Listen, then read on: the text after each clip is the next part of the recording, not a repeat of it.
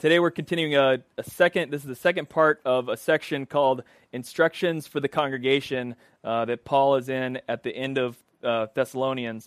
We've been in Thessalonians for a while now, about to wrap up at least this section of it. There's 1 Thessalonians. Next week we'll start 2 Thessalonians.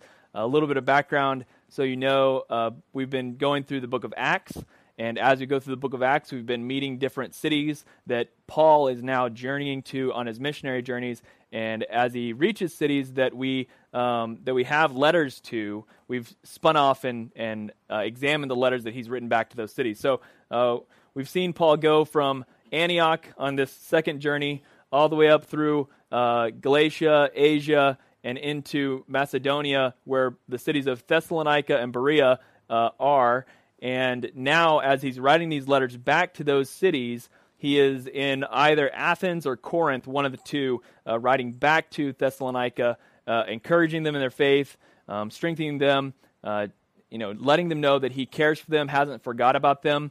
That's important because while he was there, he was quickly rushed out by the city leaders, asked to leave because of the gospel that he was preaching, and wasn't able to complete all the teaching that he needed to do while he was there. And it's been now 2 or so years since he was there. And so the Thessalonians have this in their mind that Paul has somehow forgot about them, doesn't care about them, that maybe his ministry was actually in vain in some way. And so Paul's writing this letter to answer those questions.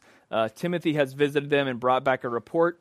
And so throughout Thessalonians, Paul is sort of responding to them, letting them know that he cares for them, has actually tried to come visit them, but somehow Satan hindered him from doing so. Not sure what that is entirely about, just something has kept him from connecting with the Thessalonians for some reason.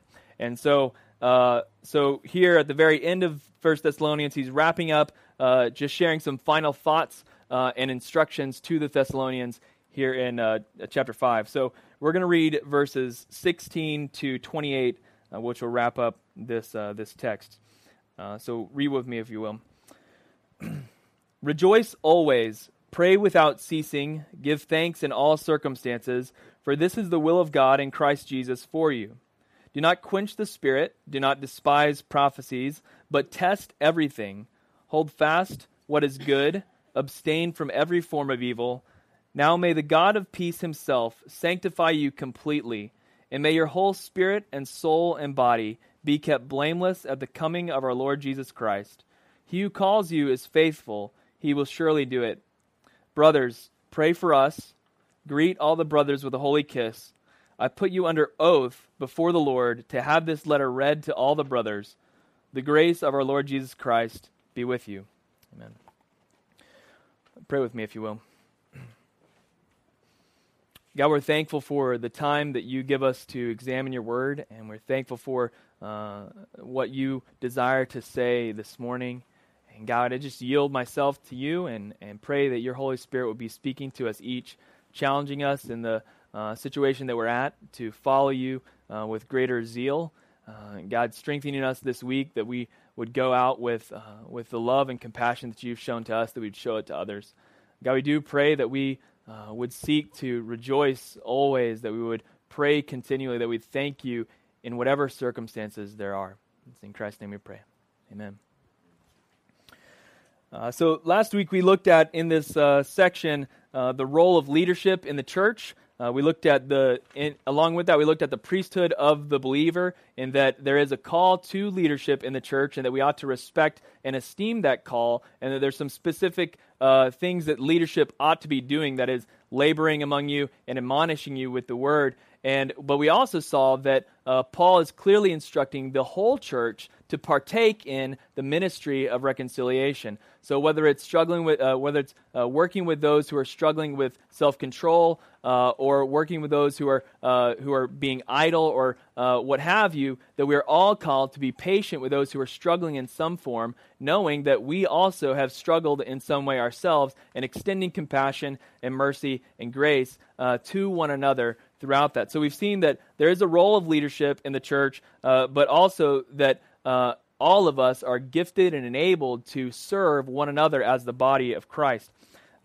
We saw Paul urge us. He said, "We urge you, brothers, to be patient with people who are struggling, whether with work, with faith, with self-control, or with the presence of evil in their lives or around them. So this week, the question for us is this: do you want to follow the will of Christ Jesus? Do you want to follow, or do you want to know the will of Christ Jesus, or the will of God in Christ Jesus? Paul actually plainly says, if you might have caught it while we were reading, he plainly says that this is the will of God for you in Christ Jesus. That question is one that we probably all have asked, what is your will, Lord? What is your will for me? What should I do? What is your will for me? What would you have me do in this circumstance? And Paul says it plainly here, 16, 17, and 18. Rejoice always, pray without ceasing, give thanks in all circumstances, for this is the will of God in Christ Jesus for you. Whatever circumstance you are in, these things ought to be present as you face them. Rejoicing over God's victory over whatever circumstance it is, praying to God for His wisdom, His direction, His provision in that circumstance, and thanking God for the answer He will give in those circumstances. So whatever it is you're facing, that ought to be part of what you are doing. Sometimes, I don't know about you guys, but when I'm stuck with a problem, I tend to try and work it out myself in my brain, try and figure out the most logical thing to do or the thing that makes most sense or whatever, and I fail to first go to rejoicing that God is going to provide, thanking Him for what He is going to do, and asking His advice. He's the one that knows what's going to happen. So I ought to be communing with Him, and so that's what Paul is instructing us here. He actually is telling us the will of God for us as congregation as we gather together. Throughout this section, I always thought of these commands as individual commands, as commands to me to follow as an individual Christian. But actually, all the verbs used in here and all the language used in this section actually talks collectively and corporately. And so when it says rejoice always, that's a plural verb that's used. When he says pray without ceasing, that's another plural verb that's used. When it says give thanks in all circumstances, another plural verb that's used. Later we'll talk about prophecy, and that actually requires two people, one to prophesy and one to hear. And so there's a corporate sense that is given in this instruction that we ought to listen to, because I think we tend to listen to the individualistic perspective. We need to hear that there's a corporate calling as well. And so Paul says these things that we ought to, that his will for our worshiping and community includes these things: rejoicing, praying, thanking God, and teaching in some respect. So first, in rejoicing, rejoicing is simply praising God for who He is, praising Him as the creator and sustainer of all things, that He's holy, limitless, loving, faithful, merciful. I don't know about you, but when we sing songs together, when we sing His truth and His love and His grace, we sing about who He is and what He's done for us, and that for some of us, it's difficult to maybe sing on our own. I don't know if maybe you sing in the shower or something. I'm not sure, but you might not sing a lot. But when we get in a group, there's a little bit more comfort for us to sing the praises of God, to sing who He is and what He's doing in our lives, and to sing unto one another. There's a comfort that's there. And so Paul is saying that when you gather, part of your gathering ought to be to rejoice in who the Lord is and what He's accomplishing in your life. The second thing he shares here is that we ought to pray without ceasing, that we ought to seek God for strength, for answers, for help, for mercy. This is a thing that we try and do every Sunday that we come together, is to make sure that we are praying for each other in an intentional manner. And we need to do that corporately as well as individually. When I was reading about praying this week, the obvious prayer that comes to mind when you talk about praying, anytime you hit the subject of praying really in Christian circle, is, well, how did Jesus tell us to do it, right? Well, he said this, right? You can recite with me if you want. Our Father in heaven, this is Matthew 6, 9 to 13 ESV version, so if you want to join me. Our Father in heaven, hallowed be your name. Your kingdom come, your will be done, on earth as it is in heaven.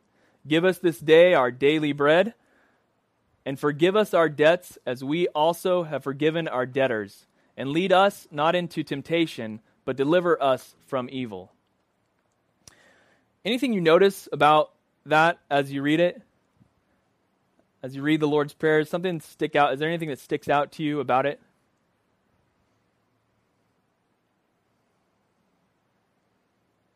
Don't be shy. It's an interactive moment. Well, we've heard it so many times, nothing specific stands out. Yeah, right. It's easy to gloss over once you've read it a bunch of times, right? What's that? Us and we. Yeah, right? I agree with that. Our Father, give us this day our daily bread. Forgive us our debts as we, yeah. We don't pray like that. Yeah, Most Christians, most of us don't pray like that like we're supposed to. right, As a collective. right. We think about our self, right? And how we're approaching it. And so even as the Lord is instructing, Jesus instructs in a couple of ways. He instructs prayer that it should be in a closet, that you should step aside and you should pray in secret and pray on your own, not to be seen by men. But he also, in the fundamental prayer he gives to the disciples, he gives it in a collective manner. That we would pray to our God and to pray for our sin, to pray that he would forgive our debts, all these, that he rescue us from evil. There's a collective sense there that we ought to be praying together.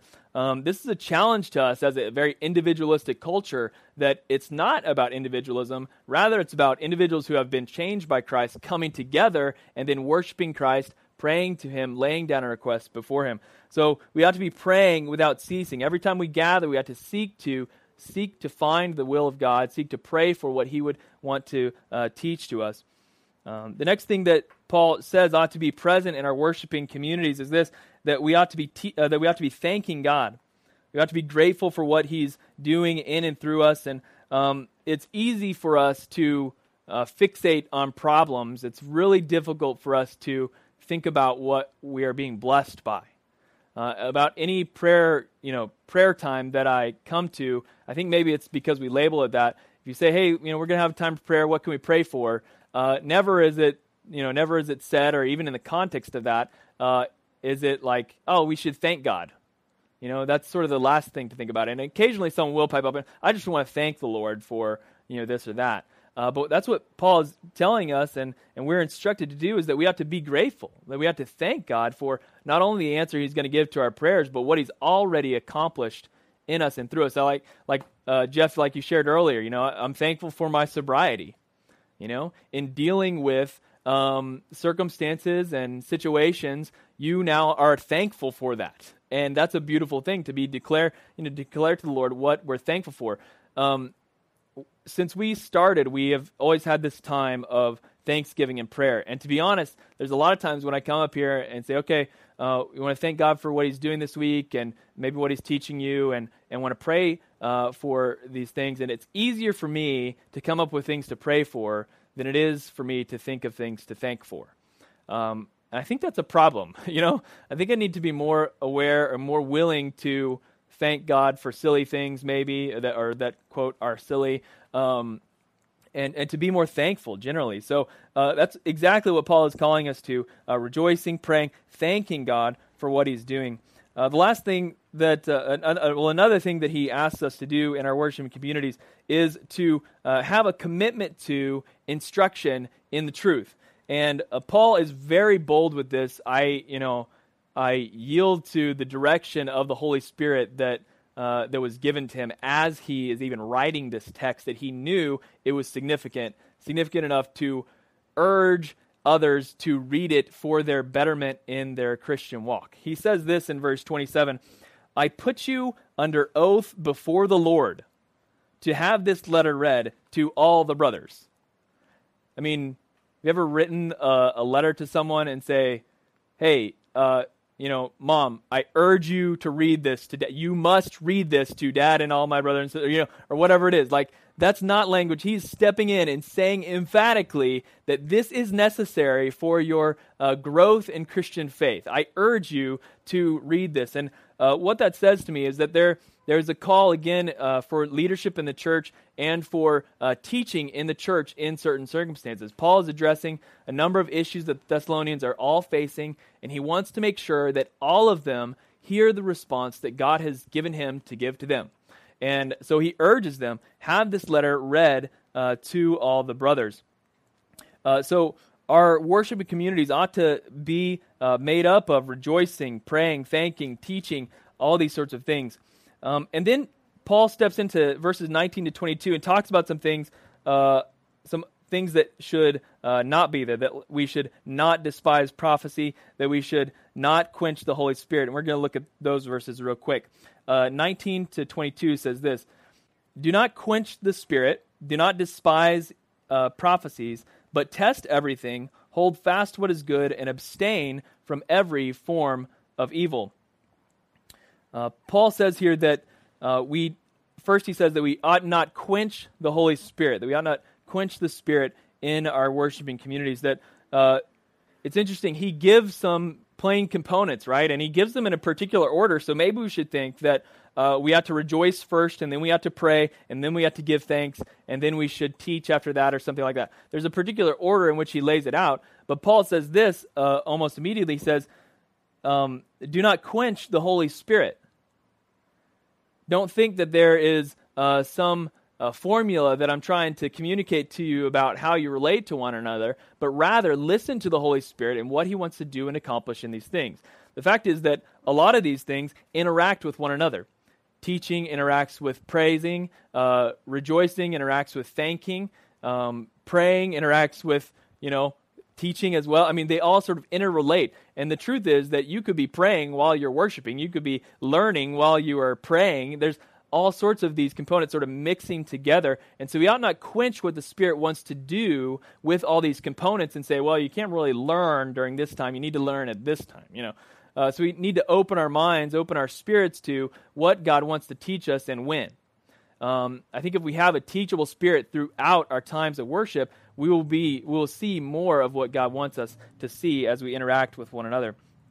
So don't quench the Holy Spirit. Paul, in fact, says this. Whoops. I was supposed to read you this awesome quote, and I passed it. All right.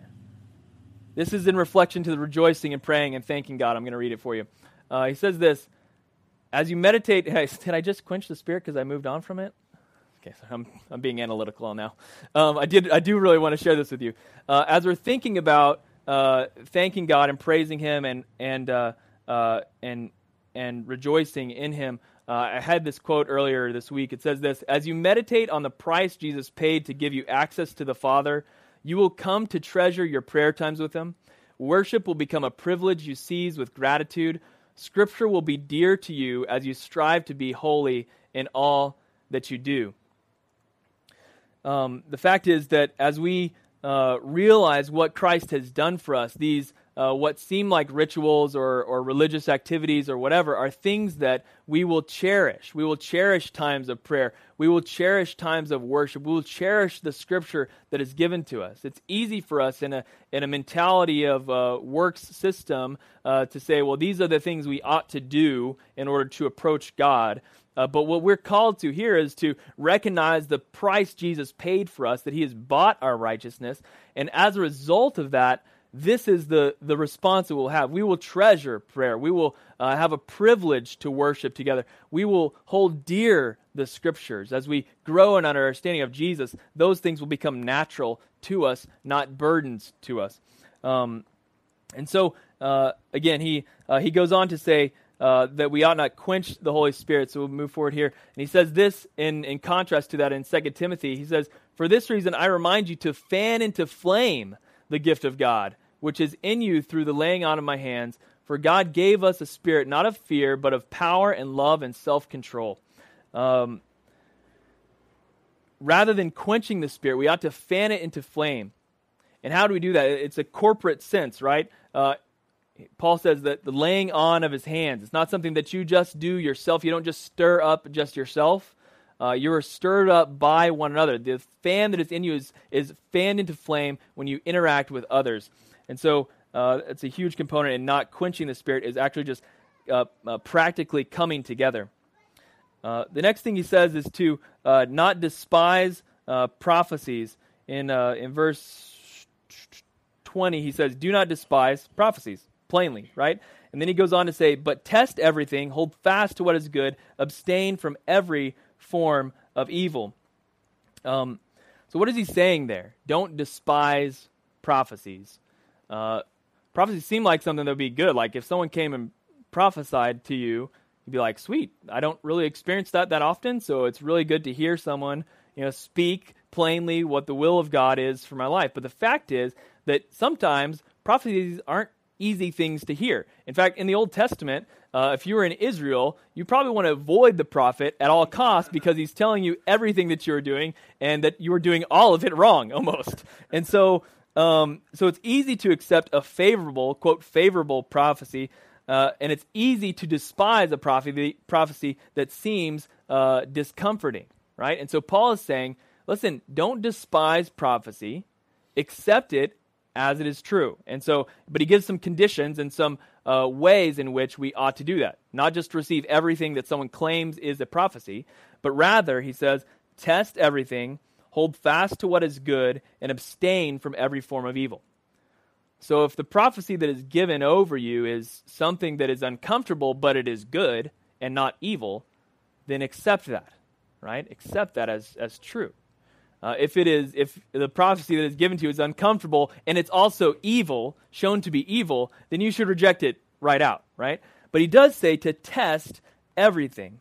The fact is, when we hear truth speaking, and even when I speak from here, from the pulpit, as you're hearing me speak, the onus is on you to test the things that I'm saying. It's a personal relationship, even though it's a corporate function that we're having. You are responsible for hearing what I say and digesting it and deciding whether the Holy Spirit is telling you whether that's true or not. This is like the Bereans in Acts 17:11, which says this: the Bereans were of more noble character than the Thessalonians. Sorry for our people that Paul's writing to. For they received the message with great eagerness and examined the Scriptures every day to see if what Paul said was true. So Luke is recording this about his friend, Paul, is saying the Bereans did a way better job. I mean, everyone else, Paul was going preaching, he's a really charismatic guy, and everyone's just taking it. They're just receiving it. But the Bereans, they had noble character.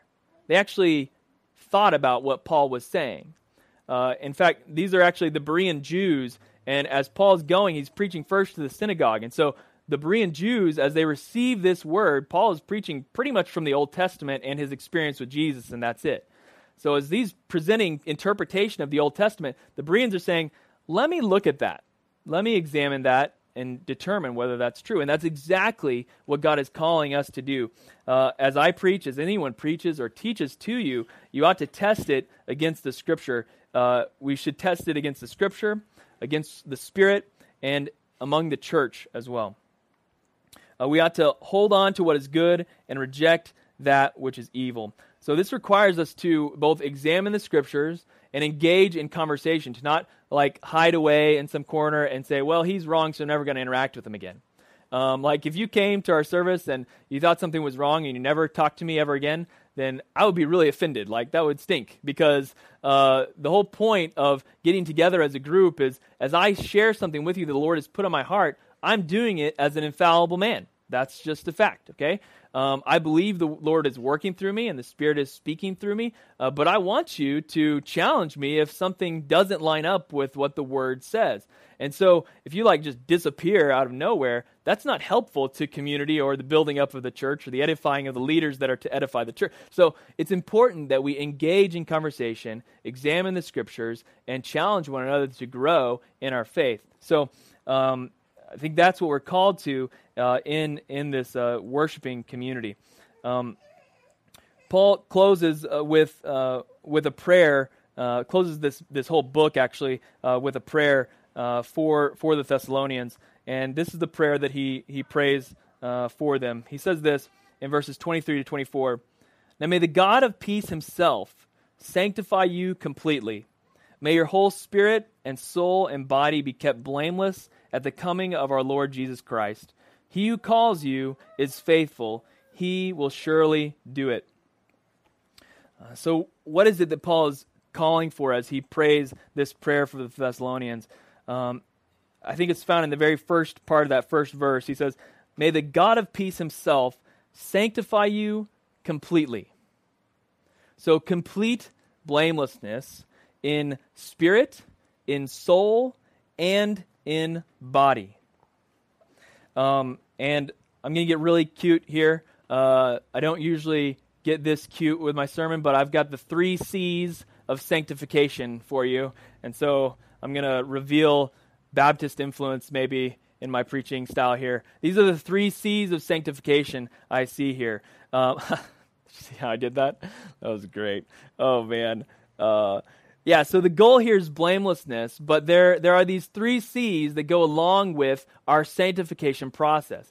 First, you saw in that prayer that Paul is praying, listen, the Lord is going to accomplish this in you. But sanctification is a big word, and we need some C's to explain it. And these are the 3 C's. Sanctification is this. It's a continuing work, okay?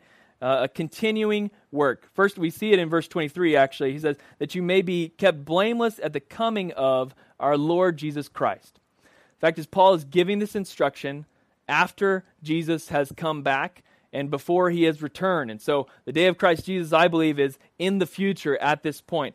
It's not completed. It's a continuing work. Philippians 1:6 also says this. As he's speaking to the Philippians, he says, and I am sure of this, that he who began a good work in you will bring it to completion at the day of Jesus Christ. So again, this is a work that is not complete. It has been started in you, but it hasn't been finished. It's something that you are striving toward and that God is accomplishing inside of you. So our blamelessness in spirit and soul and in body is something that is working itself out.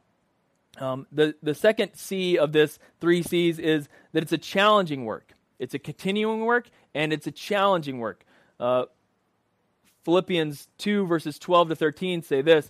Don't touch it. Okay. Therefore, my beloved, as you have always obeyed, so now, not only as in my presence, but much more in my absence, work out your own salvation with fear and trembling. For it is God who works in you both to will and to work for his good pleasure. So is the process of becoming blameless something easy to accomplish? Right? I mean, you can't get much stronger. Work out your salvation with fear and trembling. And it's on you. You got to work it out somehow. You have a role to play in this. So it's a continuing work and it's a challenging work. But finally, it's a collaborative work. It's continuing, it's challenging, but it's collaborative. In both of these verses, Philippians 1:6, you see, it is he who began a good work in you will bring it to completion. Okay? In Philippians 2:12 and 13, it is God who works in you both to will and to work his good pleasure. So not only is it continuing and challenging, but it's also a collaborative work. It's one that we can be assured that God is with us in. Just as Paul says in 1 Thessalonians chapter 5:24, at the end of that prayer, he says, he who calls you is faithful, he will surely do it. There's a sense that we have a responsibility in this, but there's also a sense that God is with us throughout this sanctification process. So God is a holy God. We talked about that as we were talking about how we ought to rejoice. The fact of our rejoicing is that God is good and he's holy, okay? And we're rejoicing in his character, his perfect character. And God's desire for us is that we also be perfect like he is perfect. But the fact is that he has given us this. This is a challenging thing to do. This is not easy to be self-controlled, to follow the Lord's will, to know the Lord's will. All these things are difficult and challenging. And thankfully, thanks be to God, they're continuing. It's not something that I have to be worried about accomplishing today, that I'm a work in progress in some way. Do I have the righteousness of Christ? Yes, I am righteous before the Lord because of Christ, and that's done. But as far as my sanctification goes, I still have some chips and cracks and brokenness that is being worked out with fear and trembling. But thanks be to God, it is a collaborative work that God is at work in this. Paul closes with this, saying that the grace of the Lord the grace of our Lord Jesus Christ be with you.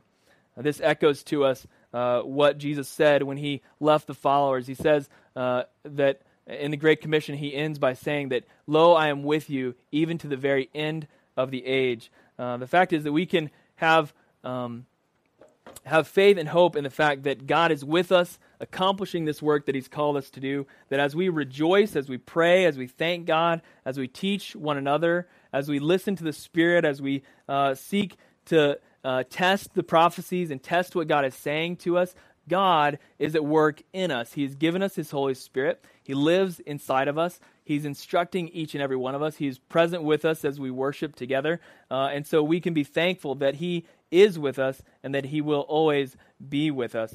With that, I just want to challenge us to listen to these words again from Paul from 1 Thessalonians as we close. Rejoice always. Pray without ceasing. Give thanks in all circumstances. For this is the will of God in Christ Jesus for you. Don't quench the Holy Spirit, or don't quench the Spirit. Do not despise prophecies, but test everything. Hold fast what is good. Abstain from every form of evil. May the God of peace himself sanctify you completely. May your whole spirit, soul, and body be kept blameless at the coming of our Lord Jesus Christ. He who calls you is faithful. He will surely do it. The grace of our Lord Jesus Christ be with you. Lord God, we're thankful for your word. We're thankful for your instructions to us, that you love and that you care for us, that you desire us to be like you in every respect, God, that we would grow into the calling that you've placed on our lives to be your children. We're thankful that through Jesus we are your children, that we are your servants, God, that you love us and care for us, that you desire us to be blameless and that you walk that road to blamelessness, to purity in our spirit, soul, and body with us, God. That you don't leave us on our own to do it, but you're with us through every step. God, we're thankful for what you're doing in this community. God, that you are drawing men and women unto yourself to worship Jesus Christ as Lord over Clearwater. Lord, we pray that as we go today, that we would honor you, that we would lift you high in our lives, that we would worship you in each area that you've given us to worship you in. God, whether we're stewarding a job, or stewarding our family, or stewarding the resources you've given to us, or the time, or the talents, God, I pray that we would honor you in everything, that we rejoice in all things, that we thank you in every circumstance, and that we pray to you continually. God, I pray for your church in this region. They would come together, they would honor you in all that we do, they would lift up the name of Jesus, that all other divisions and factions would fall away, that the name of Jesus would be lifted high in this place. It's in Christ's name we pray. Amen. Amen.